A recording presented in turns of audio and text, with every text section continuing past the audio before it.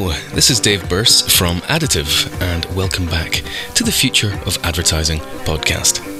I know, it's been a while, I'm sorry, but I'm right back in your ears right now, so please enjoy it. Now, this is a special edition podcast in association with The Drum magazine. It features an interview with Patrick Collister, who's Google's new head of design in London, and you'll be able to find that interview at thedrum.com as well.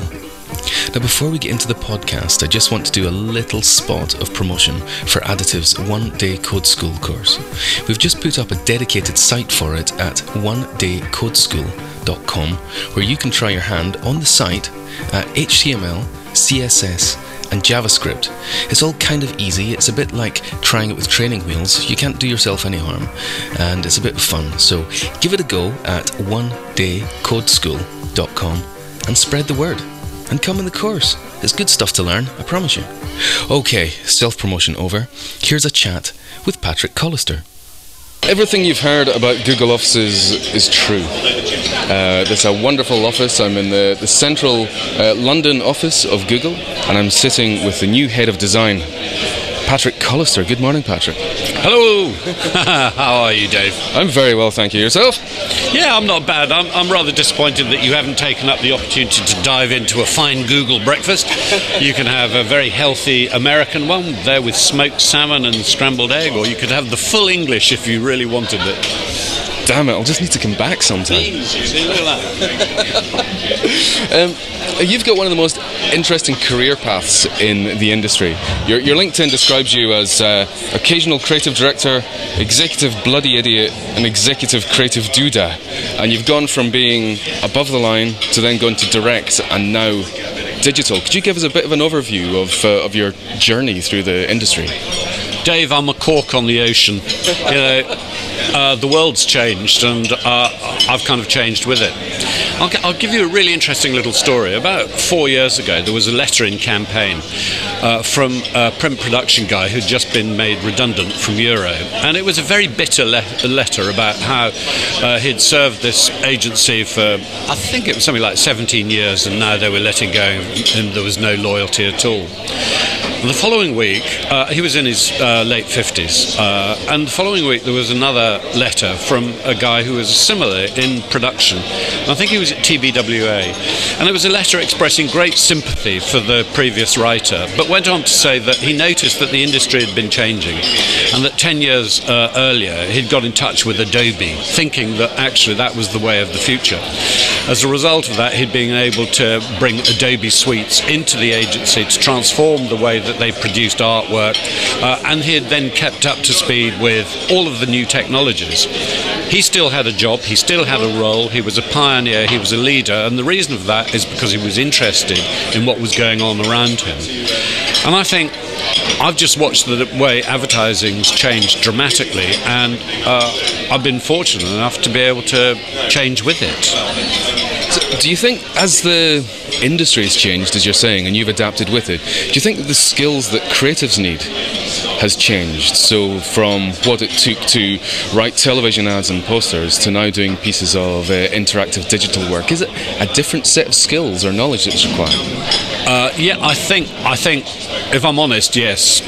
Which in a way is really annoying, because I've just written a book called The 7 Ideas, which is and it's a training tool I've used over the last 10 years to help creative people have ideas.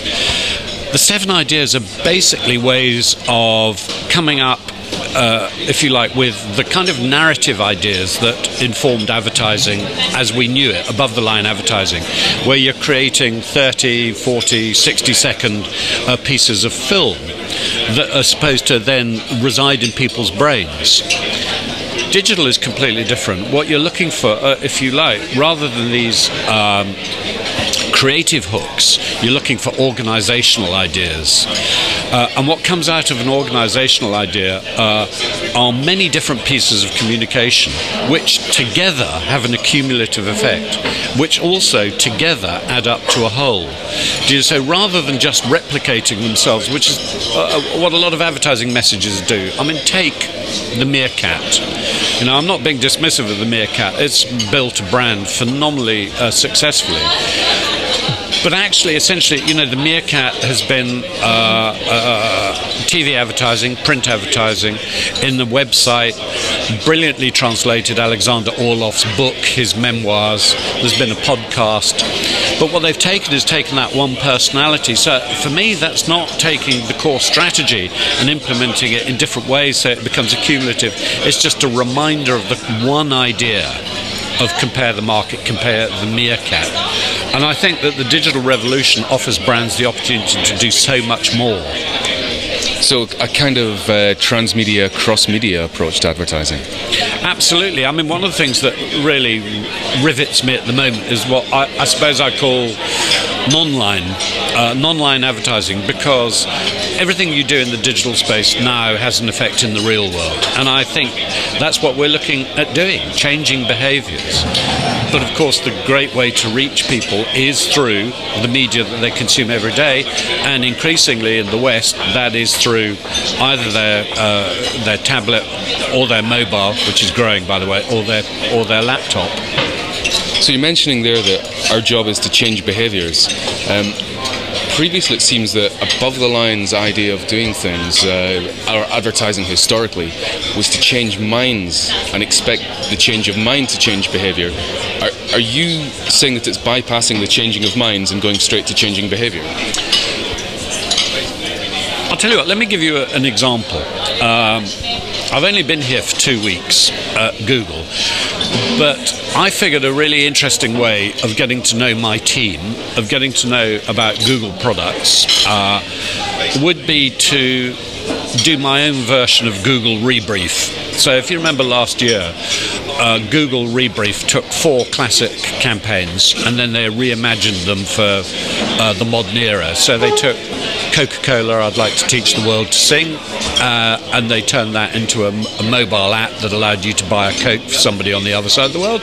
They took the Carl Ali Volvo ad, drive it like you hate it, and reimagined it. And they took Avis, and less successfully, I have to say. So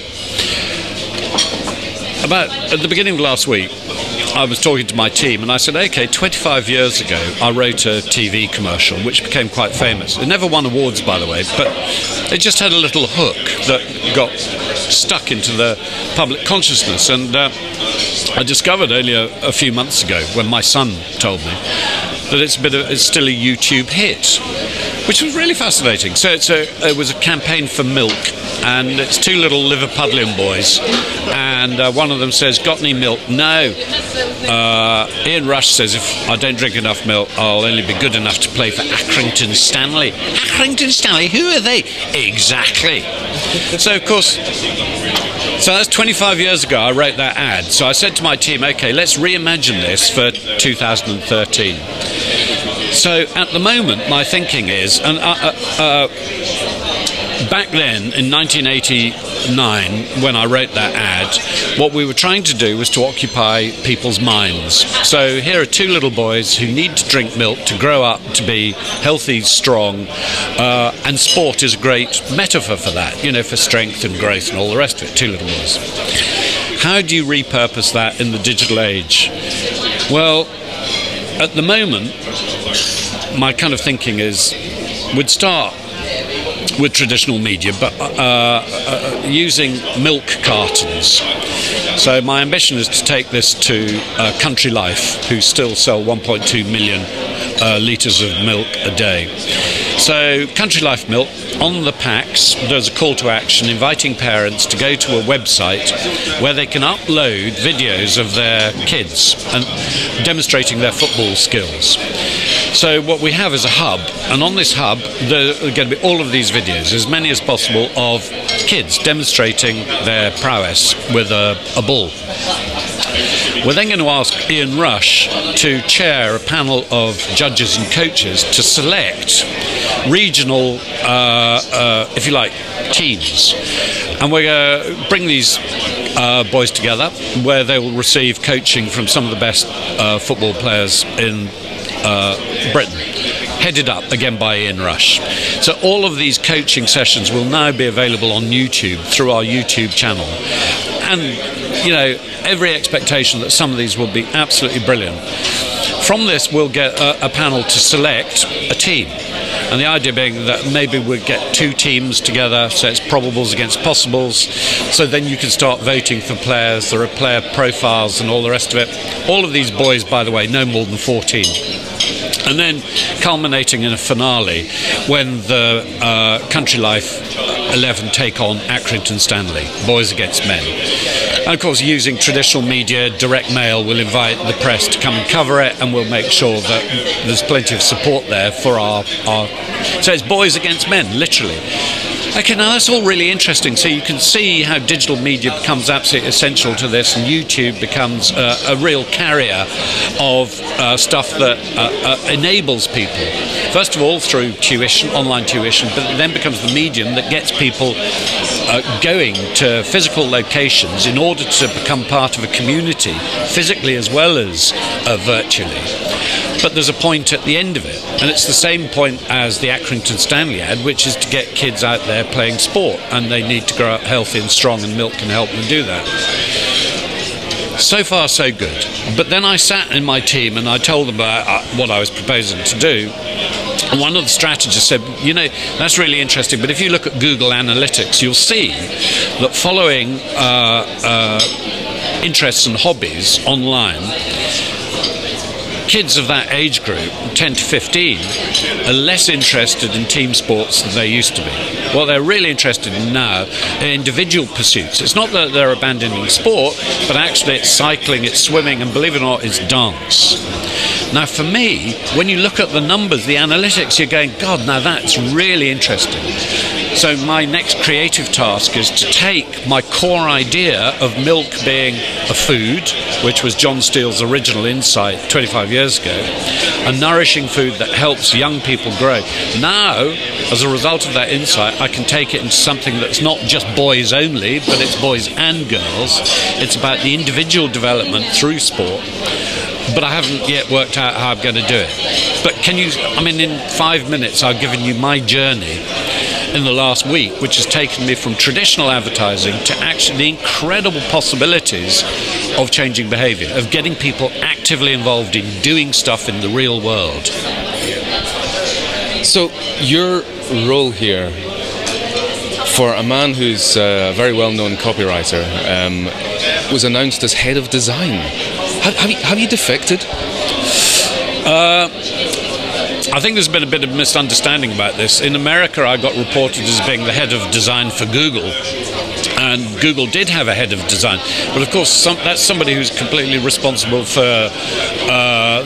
the way Google pages look online, responsible for the way the software programs open up and design. That's definitely not me. A, that's a very, very big job. And secondly, I couldn't design my way out of a paper bag. You know, jingles and slogans, as we were saying, is my background. My role here is really to bring advertising thinking to what is essentially a media agency. You know, Google is filled with some incredibly clever people, really clever people, but they look at platforms and they look at the way that different media opportunities knit together. They're kind of aware that you need to still have ideas to fill these spaces, whatever they might be. And they've got people inside the building who are quite capable of filling it. My role is to come here and to actually fill it with stuff that is inspiring and is best in class. Now, that's not to say that Google is turning itself into an ad agency, because it's not. I mean, interestingly, only yesterday I had a conversation with a client, a very big client, by the way, who said, I'd much rather not work with my agency on this, I'd much rather you guys did it. And we said, well, we don't do that. We're not in competition with the ad agencies. You know, what we are is collaborators with them. So, again, yesterday I had a meeting with the global chief creative officer of a big multinational agency, who is essentially saying, you know, I need help on this global brand. They've asked us to look at Google platforms. In fact, they've done a deal with Google already. They've bought the media. we've had some ideas. Can we work with you and your guys to make sure that what we do is fit for purpose, really good, makes us all proud? So that's my job, is to knit agency creative teams together with clients, getting both of them to understand that the ability of Google and Google platforms to deliver what they want is much bigger than they ever imagined. So it's to excite people the way I'm excited. And one of the things that a lot of creative people kind of glaze over when you mention the words like data, and you mentioned there how somebody came to you with data and actually changed your approach, it changed your thinking. One of the big phrases that everyone's using in the last year or so is big data, and most people don't know what it means.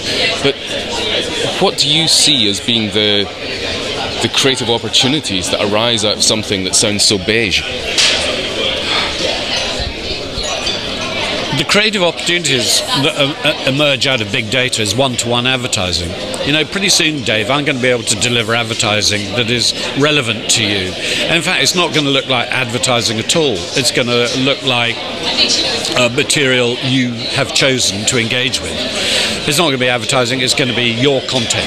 It happens that it may well be that it's supported by, that it involves brands, but those are brands that you have chosen actively to be with. I mean, what big data means is that we're moving to an opt-in world, and I think that's absolutely phenomenal. I mean, in terms of traditional media, I'll give you for example. A lot of people out there talk about junk mail. The other day, Saturday morning, there were a whole load of catalogues on our kitchen table from Bowden, from a whole load of people I've never heard of. Anyway, I just swept them all up and put them in the bin. My wife went bonkers. What have you done with it? And I said, well, it's just junk mail. She said, no, it's not. And it wasn't. She chose to interact with those brands. She loves those bloody catalogues, and they send them to her because she has volunteered to get them. Big data means that you're going to be volunteering to get information from brands about what they're doing and how they're doing it. Now, of course, in order for that to happen, it means that brands can't just be talking to you about, hey, our denims are made with stronger threads, because that's pretty fucking tedious. They're going to have to start putting their brand messages into wrappers that are engaging and meaningful. So, I mean, one of the things that we've just developed here, for example, with Gillette, is a football platform. So the football platform here is going to get people engaging with Gillette, but on a daily basis through YouTube, consuming analysis, results, replays, thought pieces, all to do with football. And so I'm going to opt in because I want to know. So it's a really, really interesting new way of reaching out to millions of people, but on an individual basis, if you see what I mean. Now I hope you're going to edit this, by the way. It doesn't need edited, it's a masterpiece. Now, if you're well known for making the move from above the line to direct, even when above the line people were thinking that direct was a bit of a sort of dirty part of the industry. But direct is something that you've kind of had at your core for the last 10 years or so. And is there direct thinking that is good, strong, traditional, old-fashioned direct thinking that applies to this new world of digital? Yes and no.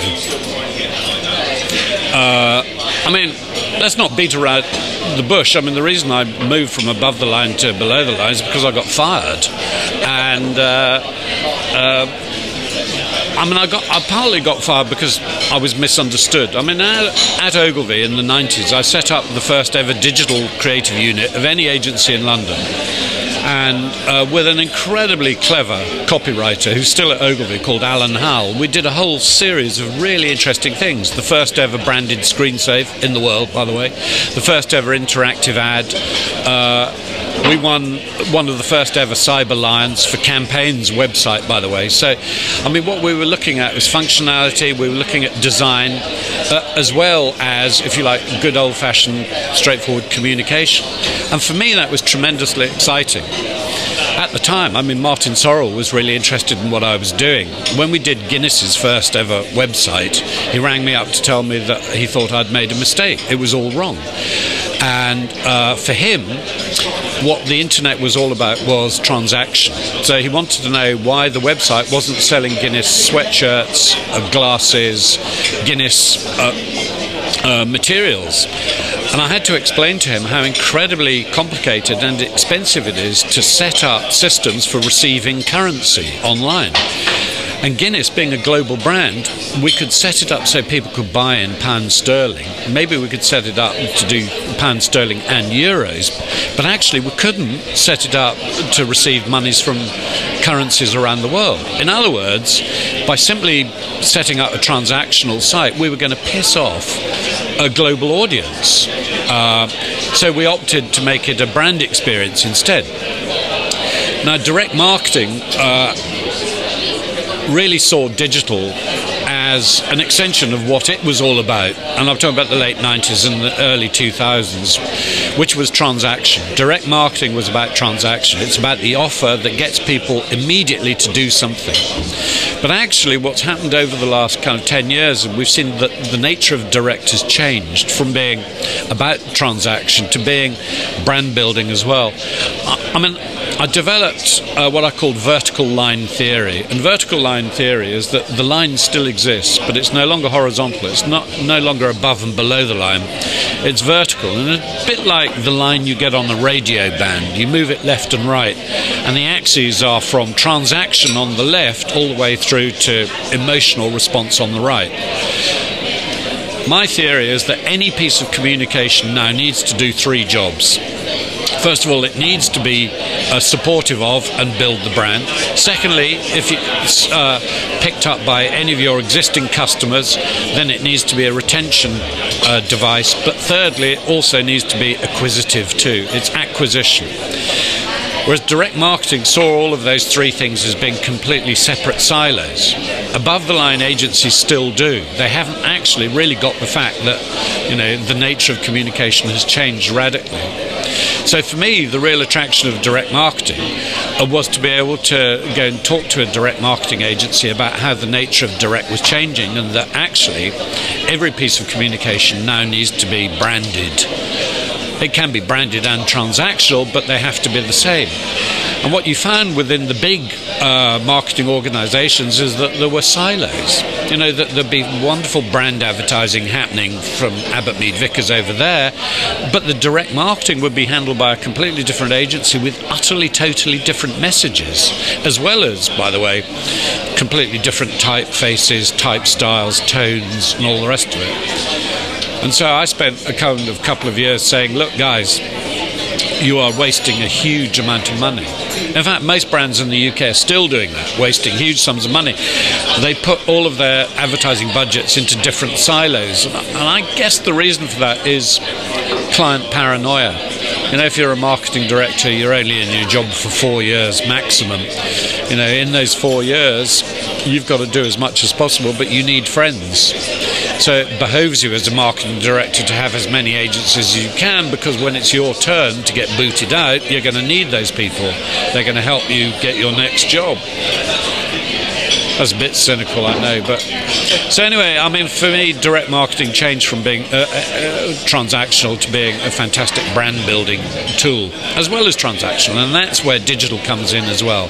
Digital is an opportunity to transact, but at the same time, so long as you don't forget that there is, every piece of communication is a brand message. So as founder of the wonderful directory, and being able to see the incredible work from around the world that has been coming in for you to cast your expert eye over, are you spotting great pieces of digital work that are the kind of things that you would rate as being wonderful things? I suppose what I'm asking is, what is the fantastic digital shit that you have seen in recent months, maybe? Howard Gossage wrote in the late 1950s that the only fit occupation for a man was to change the world, and that became the title for Steve Harrison's wonderful book about Howard Gossage. But you know, the interesting thing about advertising is that I guess through the 70s, 80s and 90s, when I was an above-the-line copywriter, advertising was completely peripheral. Because media owners controlled media, we had no opportunities to innovate at all. And in fact, we were, as a tribe, rather despised. One of the things that digital media has allowed us to do, thanks to new technologies, new platforms, and incredibly differently wired creative people, I call them creeps, creative geeks, I think actually in our business we do now have the opportunity to change the world, and that is through digital media.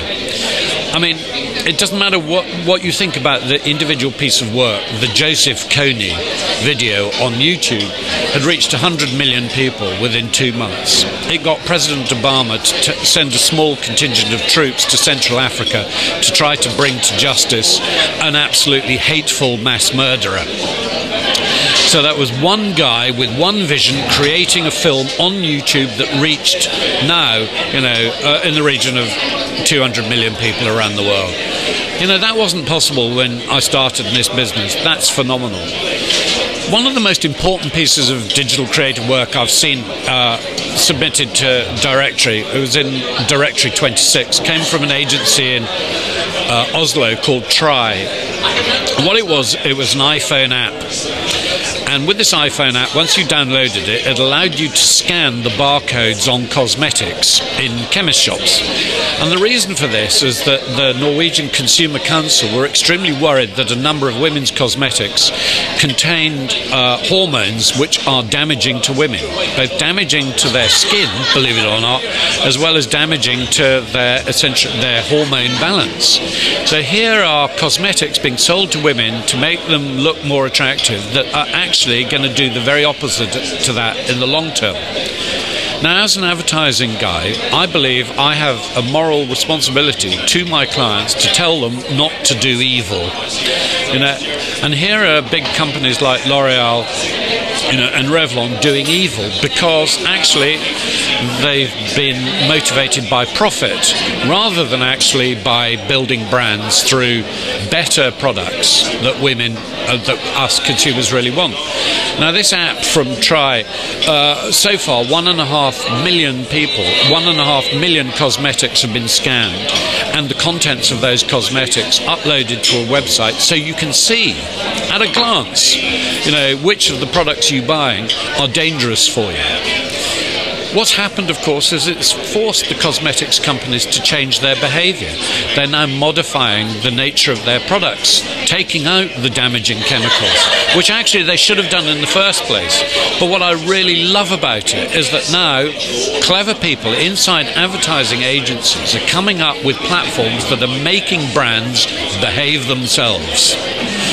One of my favourite examples of all of this is, in 2008,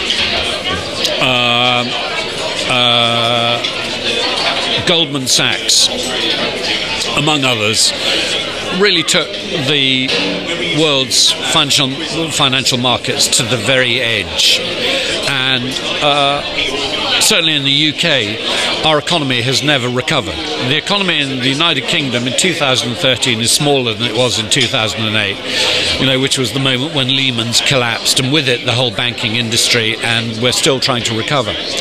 The banks themselves, the big merchant banks, actually recovered before anybody else. So in 2010, Goldman Sachs decided that they would award themselves $6 billion in bonuses. Billion, that is. So a number of people thought that this was probably not a good idea.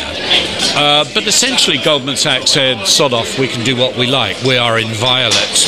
It turned out that they weren't, because a really clever creative person had an idea. And his idea was just so simple.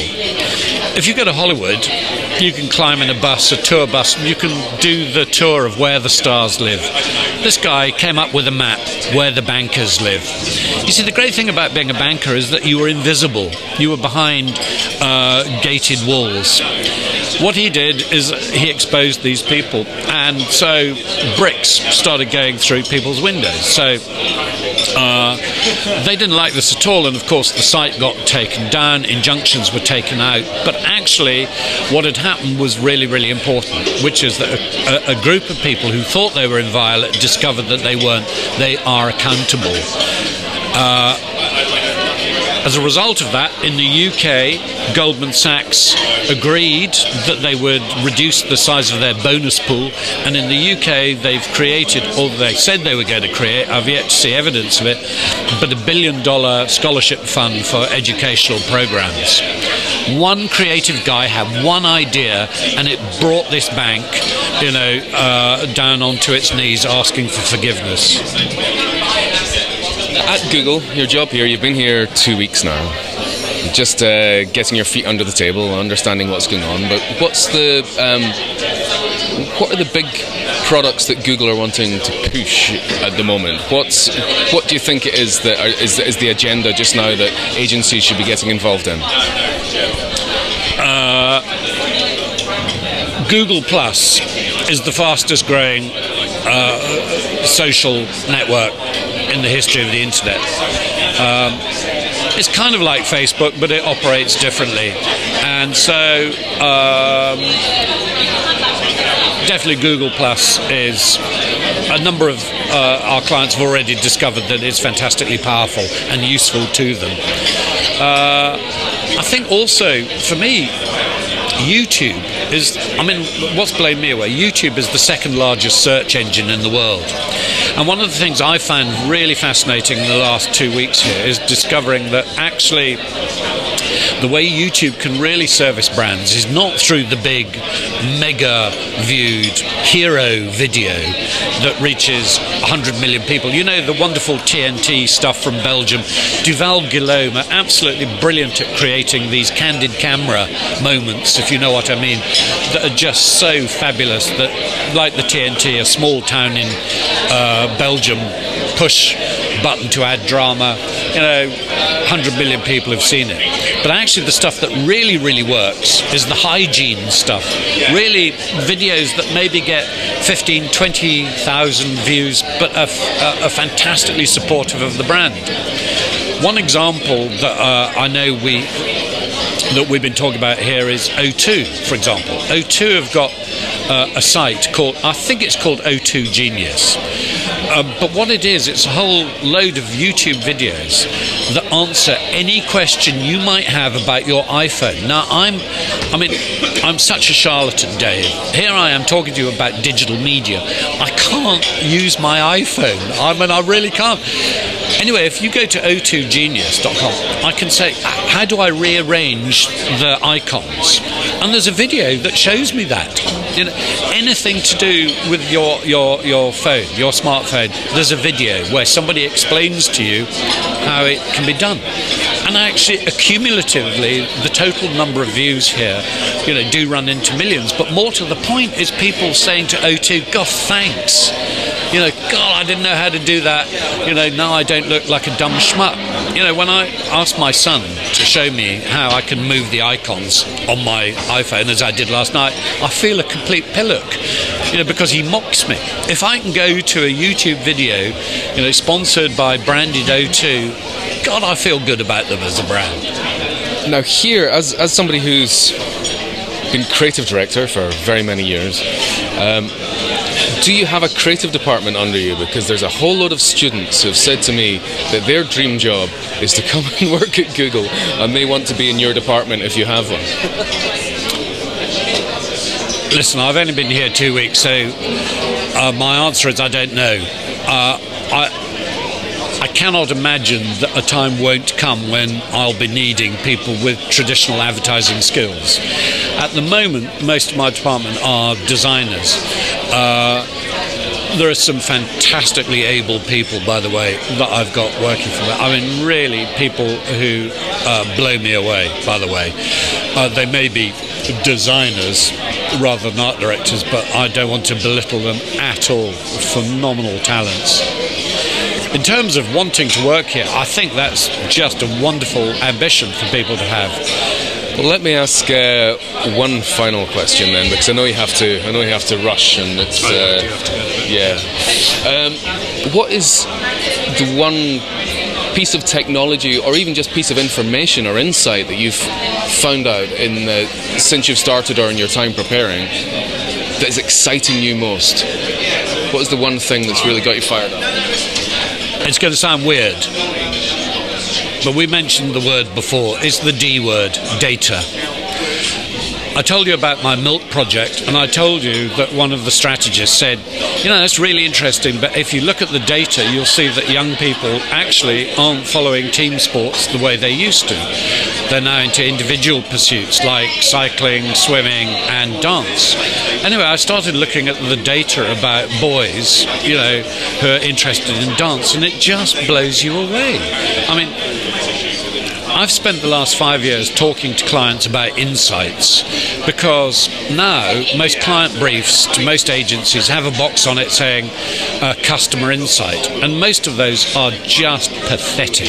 I saw a beer brief in October of last year, and in the customer insight it said on a Friday night, young men often like to go out with their mates to let off steam. I mean, what kind of an insight is that? I mean, it's not an insight, it's not even a bloody observation, it's just moronic.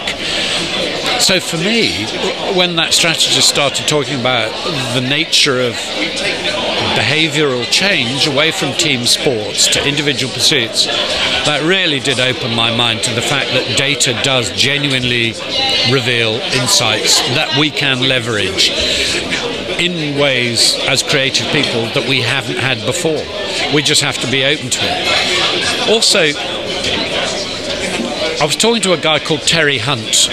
Terry Hunt was the H in EHS, and even though he fired me, he's still a very, very interesting guy and a very clever guy. A genius writer. He could easily have been a seriously competent novelist before earning a living captured him, and direct marketing made him relatively wealthy. But Terry kind of created the Tesco club card, really, with Clive Humby. Clive Humby made all the millions, but it was Terry who kind of drove it. And out of his understanding of data and through the Tesco club card, and really the impact that had on Tesco business. And by the way, as an aside, the new CEO of Tesco has walked away from the club card, and I personally think it's no accident that you see Tesco's business beginning to suffer as a result of this lack of enthusiasm for the one-to-one communication that club card allowed them to have with their customers. But for me, looking at all of that, I've got this concept of branded data. You know, big data itself is a meaningless phrase. What it just means is that there's so much information we don't know where to start looking for it. But actually, out of Club Card and out of conversations with Terry, I've got this concept of branded data. I can't make any sense of it yet because I haven't actually wrapped my brain around how analytics work. But I can tell you that sitting on my desk there are 3 people with PhDs, you know, and I know that between us what we're going to be able to do is to come up with a tool that allows us to be able to look at data in such a way that we can extrapolate from it information that is relevant to a brand and its personality. I don't mean to kind of customer behaviours, but actually to the brand personality, to the brand positioning. And then from that, we're going to be able to develop insights that will be incredibly motivating. At the moment, it's just a kind of a hazy vision. Do you see what I mean? I'm just showing you in the fog of my rather feeble brain. I can see a shape, but that shape is going to be informed by data. I know it. Patrick, that's absolutely wonderful. Thank you so much indeed for your time. That's great. Thanks, Dave. We're hoping to do lots more of these simplified podcasts with the drum, so drop us a line at podcast@getadditive.com to tell us what you think. And thank you for listening. See you soon.